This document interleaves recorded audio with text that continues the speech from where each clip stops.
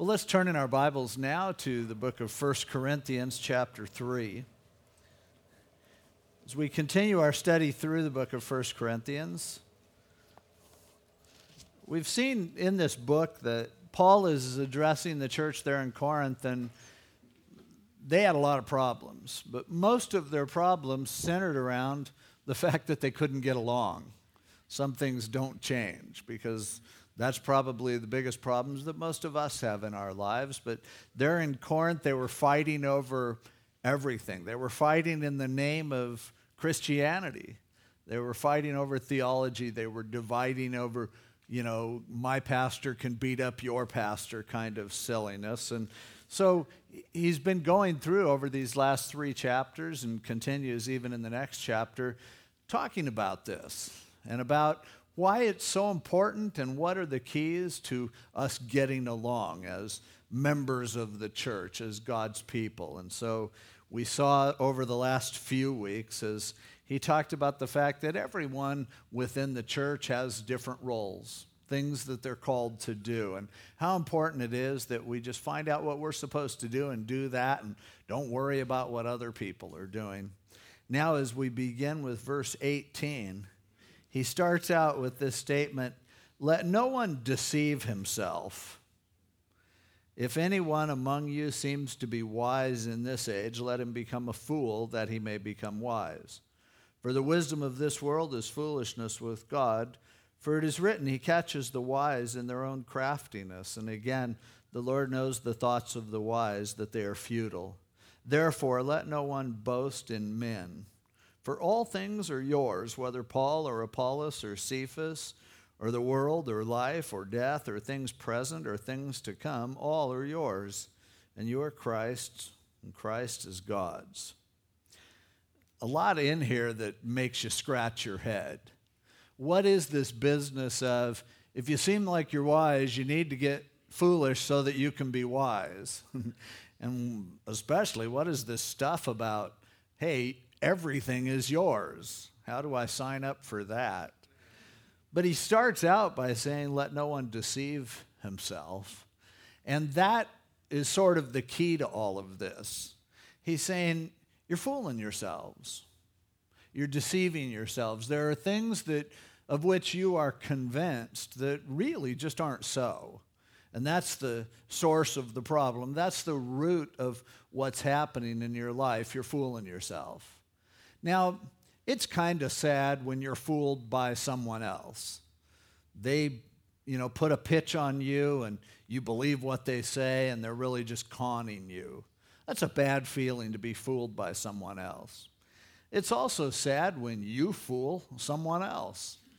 You can't be yourself. You act like you're someone else and everyone believes you're something that you aren't. And that too is a real empty sort of feeling.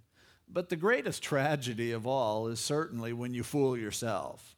See, if I'm fooled by you, I can eventually wise up. Sooner or later, you'll show your colors and I'll realize I've been conned.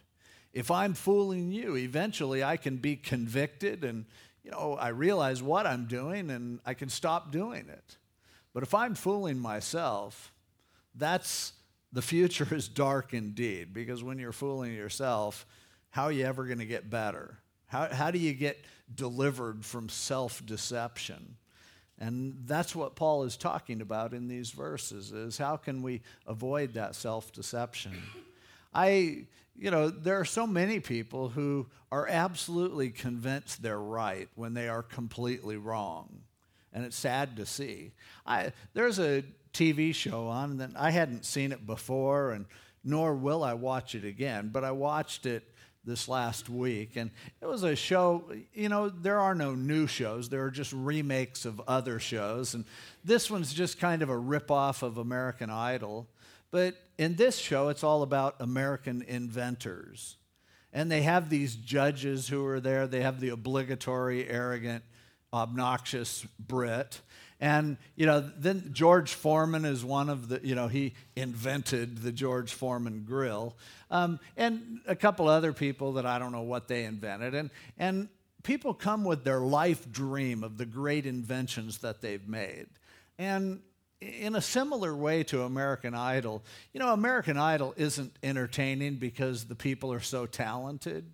What makes American Idol the #1 hit show in the world is because you get to watch people who think they're talented and they really aren't. Towards the end, it's really not that much fun. But those early shows when those people who their friends fooled them into thinking that they sing really great and they go on TV and make fools of themselves, that's what makes that show so great. And this American Inventor show is similar. Every once in a while, there's an invention that looks halfway interesting, but you really enjoy seeing the ones where they're just such stupid ideas. And some of the people really understand that that's what it's about, and they're just on there messing around. One of the guys, his invention was a thing called Instant Abs, I think he called it. And it was a plastic thing, a sheet of plastic that had kind of a cutout of abdominal muscles really well defined, a six-pack. And what you do with this thing is you stick it on your stomach and lay out in the sun, and it puts tan lines on your stomach in the shape of abdominal muscles. And so this guy showed his invention, then he picked up his shirt, and sure enough, he was just as cut as could be, and you just go, oh, come on, So there are people like that you can have fun with, but the reason that I'm not going to watch the show anymore is because of a couple of people in particular, one I'm thinking of, and the thing that just I couldn't stomach was that this guy really thought he had a great idea, and it wasn't such a great idea, it wasn't such a horrible idea, it was just kind of stupid. But the guy was so convinced that this is going to change the world, that this is just this great invention. Now, what the invention was, I'll tell you that first. It was a little racetrack for drag racing matchbox cars. Now, that doesn't sound like anything too new or earth-shattering. And it was like 4 feet off the ground, and you put the two matchbox cars next to each other, and the only thing unique about this one was that it made little engine rev-up noises as you're waiting to start, and instead of pushing a button for the cars to start, you had a little gas pedal on the floor that when you stepped on it, it released your car, and sure enough, they go down the track for about a second, and that's it. You see who wins. And you think, well, what's so tragic about that? Well, the tragedy is they were interviewing this poor guy. He had put his life savings into it. He had even taken a second out on his house. And to make matters worse, 2 of his brothers had taken second mortgages out on their houses to invest in this. And somehow this guy had, up to this point, invested over $300,000 in these matchbox track. And all of a sudden, I'm laughing, and then I'm just going, wait a minute, this is somebody's real life that's being ruined and destroyed, everything that this poor guy has worked for all his life, because he has a stupid idea that nobody will tell him, that's a dumb idea, don't do that. Everyone trying to be encouraging and uplifting and all those things that society tells us we ought to be. And this poor guy's wrecking his life with a bad idea. Now, when I see that, it reminds me of people I see all the time who are doing the same thing, just in different ways. Making decisions with their lives, investing things that are valuable and important to them into a bad idea, into things that aren't going to work, that aren't going to be productive. Instead, they're just going to take away. And so Paul addresses people with ideas that they think are good, but really they aren't good. And he says, don't do that. Don't fool yourself. Don't deceive yourself. Now, each of us is prone to self-deception, but just in different areas of our lives. We might not invest our life savings in a matchbox drag racing idea, but what are we investing our lives in? What do we spend our resources and our time on? And the truth is, often it can be something that's tragic. So as we continue reading here, he says, don't deceive yourself. If anyone among you seems to be wise in this age, let him become a fool, that he may become wise. What? If you seem like you're wise, become a fool. And he goes on to say, the wisdom of this world is foolishness with God. And then he quotes Job, and where he says he catches the wise in his own craftiness. And then he quotes the Psalms, David, when he says, the Lord knows the thoughts of the wise, that they are futile. If you go over and read those passages, they're talking about learning from God, how God wants to teach you the things that you need to know. And often it'll tip on its head the things that you think you already know. The reason why he says when it seems like you're wise, you need to become foolish, is because God's wisdom is so different than ours. We have certain ideas. We have certain preconceptions, and often our ideas are just different than God's. And we look at it as being, man, God does weird things. And often we look at what God does and we scratch our heads and go, what in the world is he doing? But see, the problem is he knows things we don't know, and he sees things in a different way than we see him. And he says, just because you think it's smart doesn't make it smart. Just because everyone else tells you you're smart doesn't mean you're smart. And so he says, really, if you want to get on track with what God has for your life, you need to realize you're not as smart as you think you are. You're not as smart as your mother tells you you are. You're not as smart as this world says you are. The truth is, what you need is God's wisdom, and that is going to, in so many ways, contradict conventional wisdom. See, the truth is, ever since the fall in the Garden of Eden, people have been mostly wrong. That which is most popular is usually a bad idea. What most people would say, oh, great idea, really is bad. And that's why our lives get so upside down. The truth is, our lives, most of us, we look at our lives and go, something's got to be wrong here. There's something that isn't working the way that it ought to work. What's going on? And usually the first thing that we do, our first inclination, is to blame someone else for the way our life is. It's this person's fault. It's their fault. It's that fault. And so we go, something's wrong. It can't be me. It must be somebody else. And then after we kind of run out of those kinds of targets, then we go, it's God's fault. I'm just really unlucky. And somehow God's behind that. And so we sometimes become bitter against God and think he messed up. It takes us a while to get around to the real truth, which is your life is the way it is mostly because you messed it up. And you messed it up because you had some ideas that really weren't that good of an idea. And nobody really let you know. People encouraged you to keep doing dumb things. And the truth is, the applause of the world will almost always lead you to doing dumb things. And so Paul said, don't fool yourself into thinking just because everybody thinks you're great that you're really great.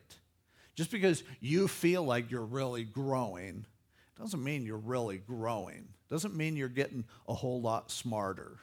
Don't you have a sense every once in a while that, it seemed like I used to be a lot smarter than I am right now?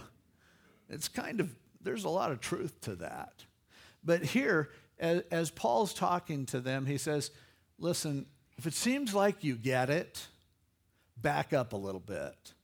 You'd be better off to make yourself foolish so that you can get God's wisdom. Don't settle for your wisdom, which is foolishness compared to God's wisdom, in other words. So how does that work? Well, whenever you go to learn something, you have to start with square one. At least you should. As a teacher, there's nothing more frustrating than when you're teaching people who think they already know what you're going to teach them.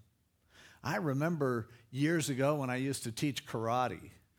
If I got someone who didn't even know what karate meant or what it was, that was the ideal karate student. But the worst karate students were the ones that had had a few lessons somewhere else, or, they've seen all of Bruce Lee's movies or what. And so, they come in going, okay, I just need you to polish up my technique a little bit. I know how to throw karate chops and kicks, but I want to learn how to rip the heart out of a bull or something. And you're like, oh man, wait, that's like lesson 10. You need to back up a little bit. But a lot of times, students can be really obnoxious when they just want to tell you what they know. And We've all been in classes where there was a student who was constantly raising their hand, not to ask a question, but to let everyone else know all the things that they knew. Sometimes when I was on, and once in a while I'll still do Pastor's Perspective where I answer Bible questions on the radio. The kind of call I can't stand is the person who doesn't really have a question, but they want to call up and show how smart they are. And so they go on and on with and there are times when I'll have to interrupt them and just say, wait a minute, hang on here. Is there a question in here somewhere? Is there? Now, this is Pastor's Perspective. It's not obnoxious blowhard perspective. So can you just, and so often we are that kind of a student when it comes to God. We're like, God, we know a bunch of stuff. Because, see, the way our minds work and the way we think education works is, okay, I get a few basic building blocks, and once those are solid, I add on to them. I continue to compound all of what I know, and eventually, look at me. Look how high I am. Look what I know. Look what I've achieved.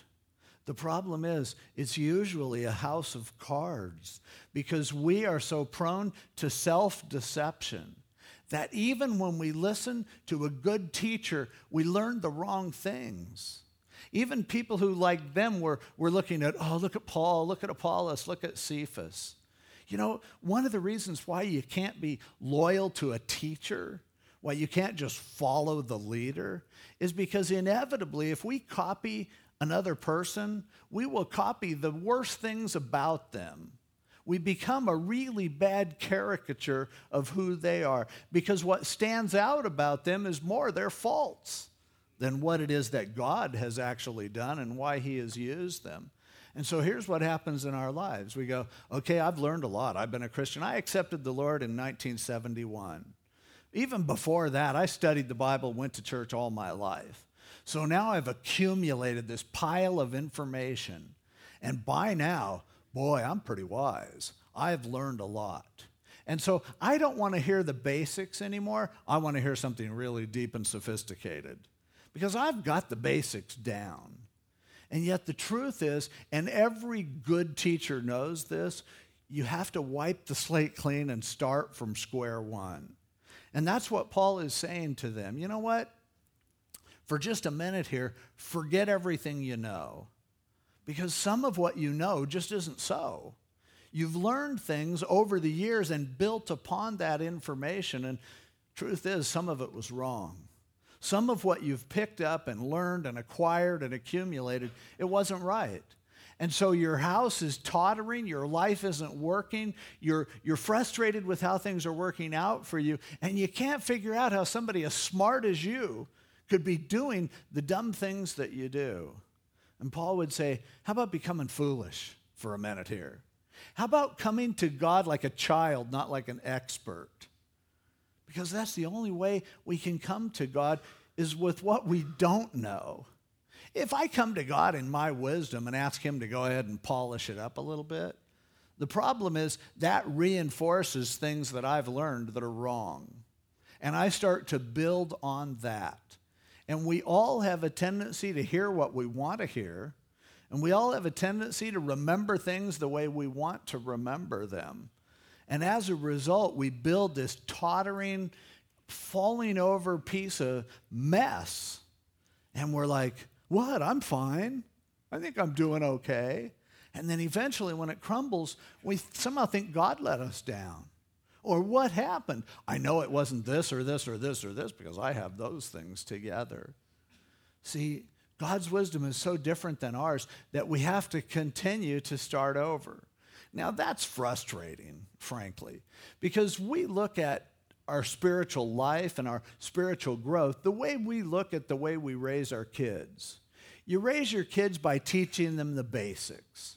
And you start out it's a big victory when finally those M&Ms pay off and they're able to use the toilet by themselves. And you're thinking, oh man, I thought this day would never happen. And you're teaching them other things and you coach them in the fact that the way we act at home isn't the way we act in public and those and we're like, hey, they're getting pretty good. We send them off to school and let somebody else teach them for a while. And eventually the goal is, how can my kids get along without me?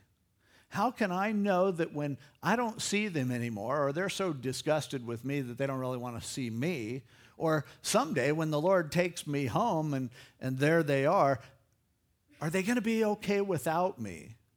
Are they going to be okay when I'm not there to do it for them? We take that mentality and we transfer it over to our walk with the Lord. And instead of understanding that we need to stay as his children, instead we want to be God's adults. We go, God, give me enough principles. Teach me enough of your word. If I learn the verses and I learn the rules and I get the experience enough and I become a big boy or a big girl in you, then I can get by without you, God. You can give me all the stuff. Teach me what you need to teach me, and then I'll be fine without you. And that's where we stumble, and that's when we become self-deceived, when we think somehow that we can grow to the point where we don't need God so much.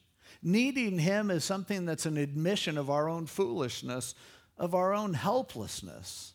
And the truth is, God doesn't ever want us to grow past our absolute dependence on him. He wants us to be his children for all of eternity. He doesn't want us to be children for a while and then we get to where we don't need him so much. That's what religion does.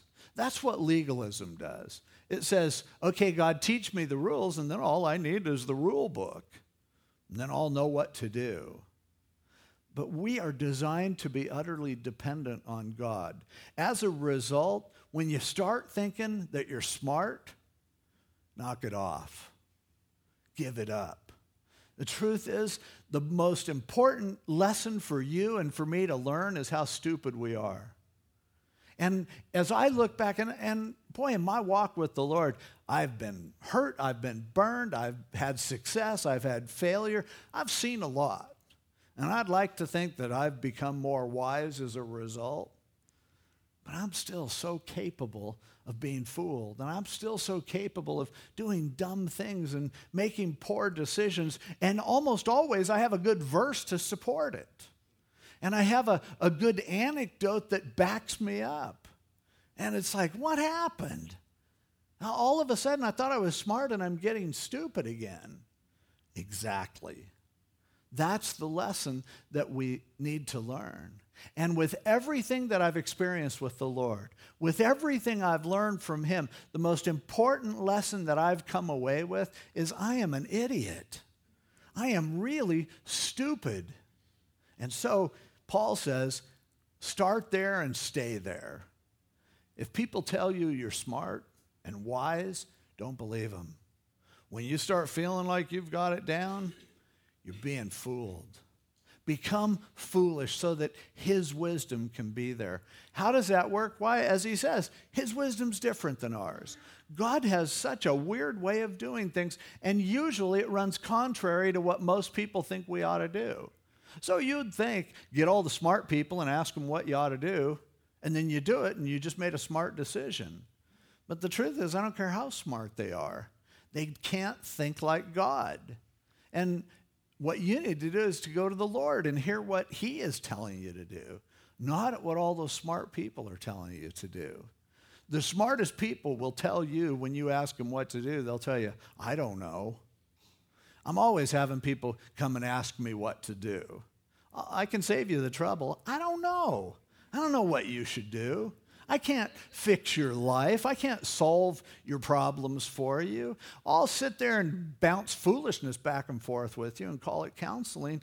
But in reality, if I ever tell you something smart, it's going to be, you need to hear from God. You don't need a relationship with me. You need a relationship with him. Oh, sometimes it helps to have somebody sit there and muddle through the waters with you, play in the sandbox with you. And really, that's the best thing our counseling can do. But ultimately, we are designed to be dependent on God for everything, for every decision, for every insight. All that we have is him. And so the smartest thing is to say, okay, forget everything that you know. God, what are you saying to me? It's one of the reasons why I don't like to, And sometimes people get frustrated because they'll go, well, when you do a Bible study, how about bringing in all the scriptures, all the cross-references and everything that the Bible says, and a lot of quotes from church fathers and theologians, and tell us what all the commentators say, and give us this big hodgepodge of everything, because we want to be educated.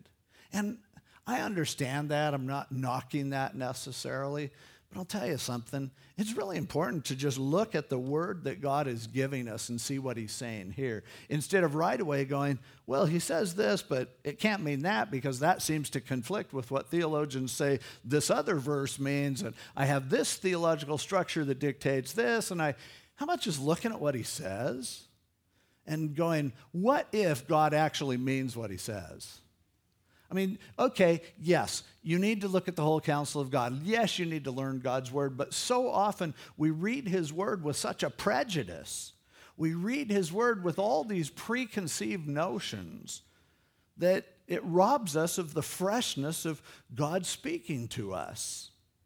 Is it possible that there are things that you believe that are wrong? Is it possible that there are things that you've always been taught that aren't right, that are a little bit askew? That's threatening, because I want to get smarter than I used to be.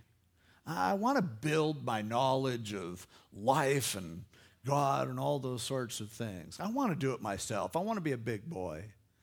But it's so important. If we really want to have God's wisdom, it's so important to start over constantly, to start fresh. It's one of the reasons why I don't like reading a Bible that's all marked up. Now, some people like writing in their Bibles, and I'll write in my Bible sometimes, but when I'm reading my Bible, I want a clean version of it. Because I don't want to see, oh, here's what I heard so-and-so say back in 1980 about that. Or here's the verse I underlined because it blessed me in the 90s.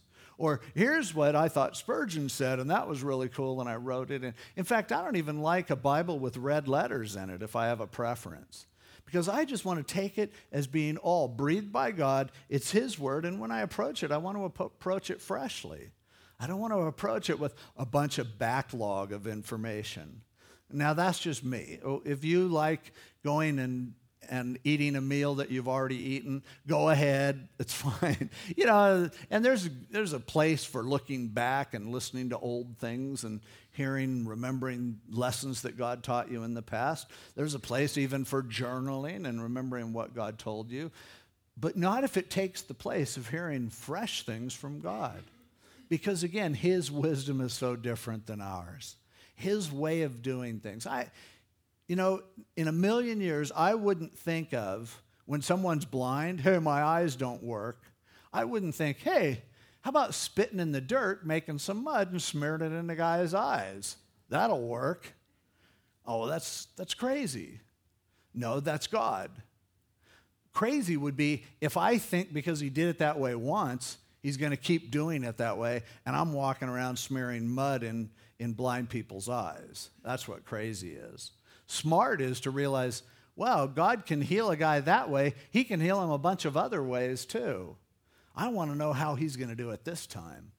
And so, again, don't fool yourself into thinking that you've arrived. Don't fool yourself into thinking that you're finally learning some things. It's starting at square one that's the most important lesson to learn. And if from my experience I learned that I'm stupid and God's smart, I finally learned something. And that's the lesson that he wants me to learn. God, I need you constantly. Tomorrow will be a mess if I don't have you. I don't want tomorrow to be, well, this is what I always do on Monday. That's stupid. That's self-deception. But then he goes on and says, after talking about this, he says, therefore, let no one boast in men. That makes sense. If what we have in common is that we're all idiots, then it makes sense not to go, my idiot's smarter than your idiot. My pastor, he's foolish like all of us, but he's less foolish, so I listen to him. Don't boast in men, but, he says, all things are yours. All things? Yeah. Paul's yours. Apollos is yours. Cephas is yours. The world, life, death, things present, things to come, all are yours. And you're Christ and Christ is God's. Why does he plop this in here? Other than the fact that it just seems to be crazy, what does it have to do with what he's talking about? Well, think about it this way. Here it is. What do we try to do with wisdom? Every time we're trying to figure something out or make a decision or get some guidance, what are we looking for usually? We're generally wanting wisdom because we think wisdom will either help us get more stuff, get the things that we don't have that we want, or it'll help us not lose the things that we have, that we've achieved, or it'll help us to be something that we aren't.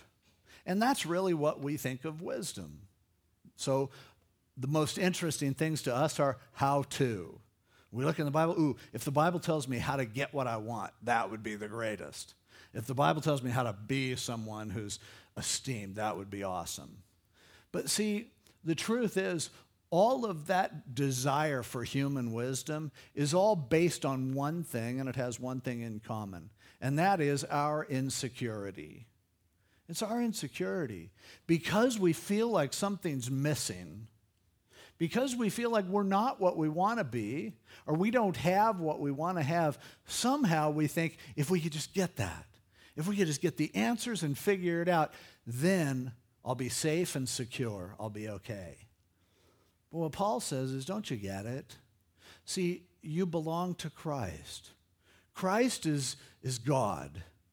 And he says, everything he has is yours.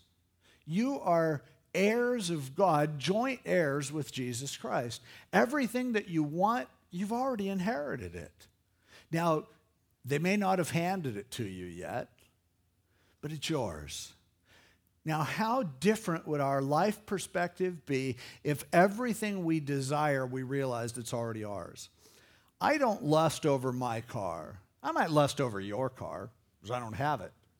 But I don't lust after my car. I lusted after it until I got it.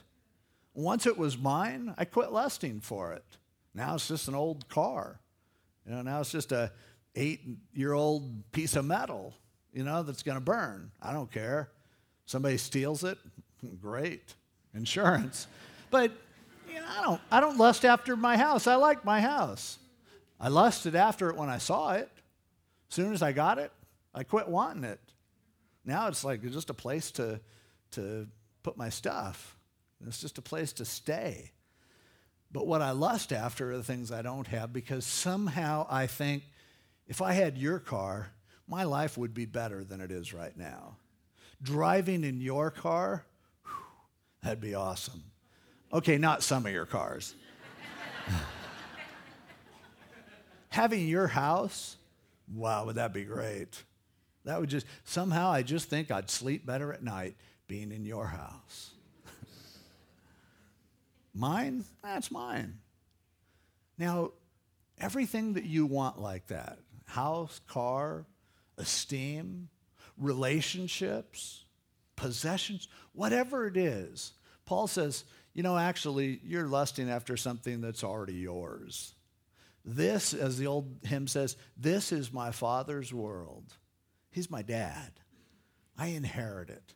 I can have anything he wants to give me. Ultimately, I'll have everything I desire. It's my inheritance. And, I don't know what it's like to have an inheritance. I've been blessed with, broke parents. But, there are people who, they stand to inherit a fortune. And how that changes your perspective. I had a friend who, and he wasn't really wealthy, just richer than I was, but he knew he had an inheritance. Both of his parents were, had some cool stuff. And so he didn't worry too much about bills and things like that because he realized he's just a couple of unfortunate deaths away from having it made. And, sorry, bad way to put it, but I saw a TV commercial for some show where the girl was telling her parents, why can't you be like other parents and die while I'm young? But If you know that you're going to inherit stuff, you don't stress over trying to get it because it's yours already. You just haven't taken possession of it yet. Imagine what it's like to be one of these princes there in England. You inherit the right to make a living doing nothing. You pose for pictures and you have millions of dollars because of it. And someday, if you're Prince William, someday you're going to be the King of England. Now, there's something to be proud of. But, I'm sure it's a big deal to him. Look, I'm going to be king. And I remember when Prince William was really young, and what made me think of this is he turned 25 this last week, and so he got a chunk of money as a result of turning 25. But I remember when he was like 5 years old, and they said that one of his teachers was disciplining him, and he said, "When I am king, I'll have your head." That's why they don't give an inheritance to a 5-year-old. But they say, someday this is all going to be yours. That should take some pressure off of you. Now, everything that you need and everything that you want, God's going to give it to you. You have an inheritance, everything. And that's what Paul's saying. It's all yours. But it's an inheritance. You may not have it yet. You may not be ready for it at this point. And we become so frustrated because, I want it now. It's yours. Will you trust God? Will you believe him that ultimately it's all yours? You can look around outside at everything that there is, and God goes, it's all yours. You are my child. And this, I created it for you. I designed it for you to enjoy and for you to possess. And I gave it to your great-great-great-great-grandparents, Adam and Eve, and they squandered it. And I came in order to purchase it back. I paid the price so that your inheritance can be secured, and it is secure. And you're going to get everything you could ever dream of or hope for. What would that do to our lives if we really believed that, if we really felt that way? Man, the pressure's off. It's all ours. You want something? It's yours. You don't need it right now, so just leave it where it is. But you'll get it someday, and you'll have it. So often, we struggle within our flesh because I want it now. Maybe there's something in your life, a battle that you've been fighting for a long time. Maybe it's a sin that you've been really wanting to have the victory over, and you just can't. It's like, I want this so bad because if I could conquer this, man, I'll have it made. And you can't figure out why you haven't had the victory. Maybe you're having a hard time sleeping, or you have a physical ailment, or a hurt that just doesn't go away, or there's something in your life that isn't the way you want it to be, and you're trying to figure it out. You're thinking that if you get enough wisdom, it'll make sense.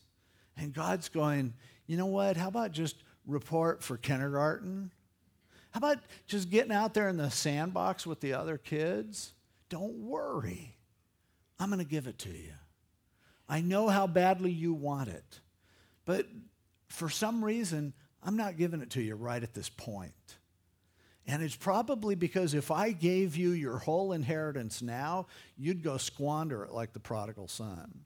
So I want you to depend on me, so I will be the guardian over our stuff, and I'll dole it out to you at the perfect time in the perfect way. But trust me, it is all yours. There's nothing that you want.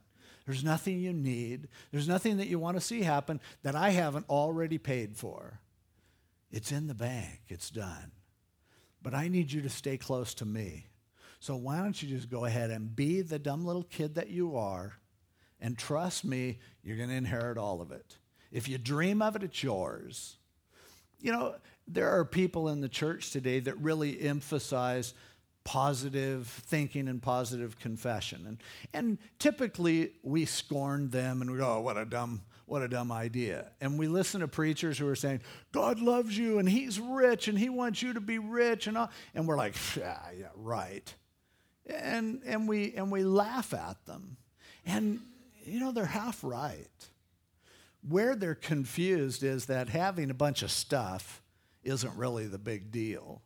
But they're right. Our Father is rich, and they're right. We are his heirs, and we have an inheritance. They just are confused that he doesn't just dump it all on us right now. and let Prince William cut somebody's head off when he's 5 years old. He goes, hey, I'm going to give it to you as you show that you can handle it. I'm going to give it to you when the time is right, but I'm telling you, you're rich beyond your wildest dreams. They're right about that. It's true. And we should rest in that. It should make us secure to know, okay, I don't have everything that I want right now, but it's mine. I've got it. It's down. All those different pastors that I fight over which one of them is, right and which one of them is better, they all work for me.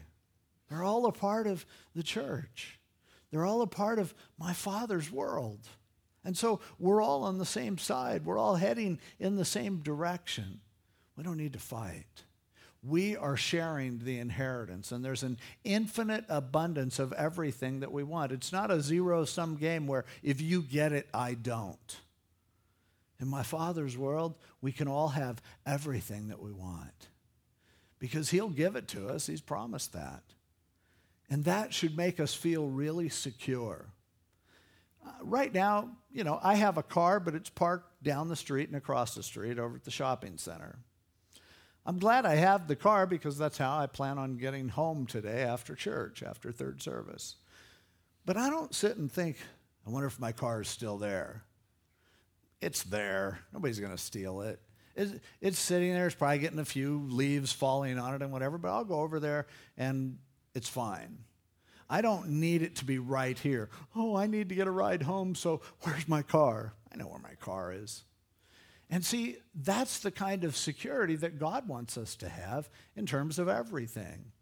We go, oh, God, I'm worried about this. He goes, don't worry about it. It's taken care of. I'm all over it. I'm on top of it. I've got it. But God, it doesn't make sense to me. He goes, you're stupid. Makes sense to me. You're okay. Trust me. That's the message of God. And there may be a part of that you don't like. And there may be people here today who are offended that I'm calling you stupid. Too bad. Why is it such a threat to be stupid if you have a God who's thinking for you, who's a jump ahead, who will give you His mind at the right time? He can lead and guide you with or without your wisdom. He does it better without. So in the same way that Paul learned when Paul was starting to feel weak, Paul was a guy who was strong his whole life. But eventually life started catching up to him, injuries that were plaguing him, and he was crying out to God and asking God for strength. And God said, Paul, guess what? When you are weak, that's when my strength is perfected. So you being weak isn't a threat. If God's strong and He's yours, and you're His, and He's for you, He goes, just rest in my weakness. And that's God's message to us today. Yes, I don't like to be called dumb, but I am dumb and somebody needs to tell me. It's okay, God's smart. He knows everything. And He's not depending on us as His divine brain trust to work things out. You ever think about how our prayers sound to God? We're like, okay, God, here's the deal. There have been a few developments since I talked to you last time, and I better just bring you up to snuff. Remember what I told you before. That's still the case. I'm still right. And God, remember the plan I designed? Still going to work. Few little tweaks, but God, you and I, we're just a couple miracles away from really being on top of things. God goes, go back to your kindergarten class. I got it. I'm on top of it, but don't worry, it's all yours. We should be the most secure, stupid people ever. Because it's great. The bad news is you're dumb. The good news is nobody's asking you anything. He's got it all, and He's going to give it to you. Oh, how thankful I am. Because I have tried to be secure in my own wisdom. I've tried to think hard enough that I could figure things out. I'm better than most, frankly. I'm sure all of you are too. We all think that. But when I get to the point where, like Curly and the Three Stooges, where Curly says, I'm trying to think, but nothing happens. And it's like, I'm up against a wall. What's going on here? God goes, it's okay. I got it covered. Got you taken care of. And actually, the truth is, when you start getting confused, I've got you right where I want you. Because now you're going to report for class. And we're going to do the alphabet together. And we're going to go through the basics once again. And you're going to realize, I'm there for you. All you need is me. And finally, as his wisdom supersedes over everything that we have, and we go, I have a really smart thought. Jesus loves me, this I know, for the Bible tells me so. And I go, man, I never realized how smart that song was. I never realized how deep that thought is. And to realize that ultimately he loves me. He's got me covered. I can relax. I can be secure. I don't have to try really hard. He's not depending on me. I'm depending on him for every breath, for every move. And when it comes down to him and that's all that's left, like Corrie ten Boom said, you'll never realize that Jesus is all you need until Jesus is all you have. That's a lesson that we all need to learn. Anything else, you're fooling yourself. All of your great inventions that you're spending all your time on, they're going to amount to nothing. And that's okay. Because when you're flat broke and desperate and you look up and God goes, you're right where I want you. Let's start over. God's mercies are new every morning. It's great that we have the opportunity to do kindergarten every day. Let's stay there and be his children and play in his playground and let him be God. And everything that you see, it's yours because it's his. As long as you are his, as long as Paul says you're Christ's, if you've given your life to him, he's got you covered. Let's pray.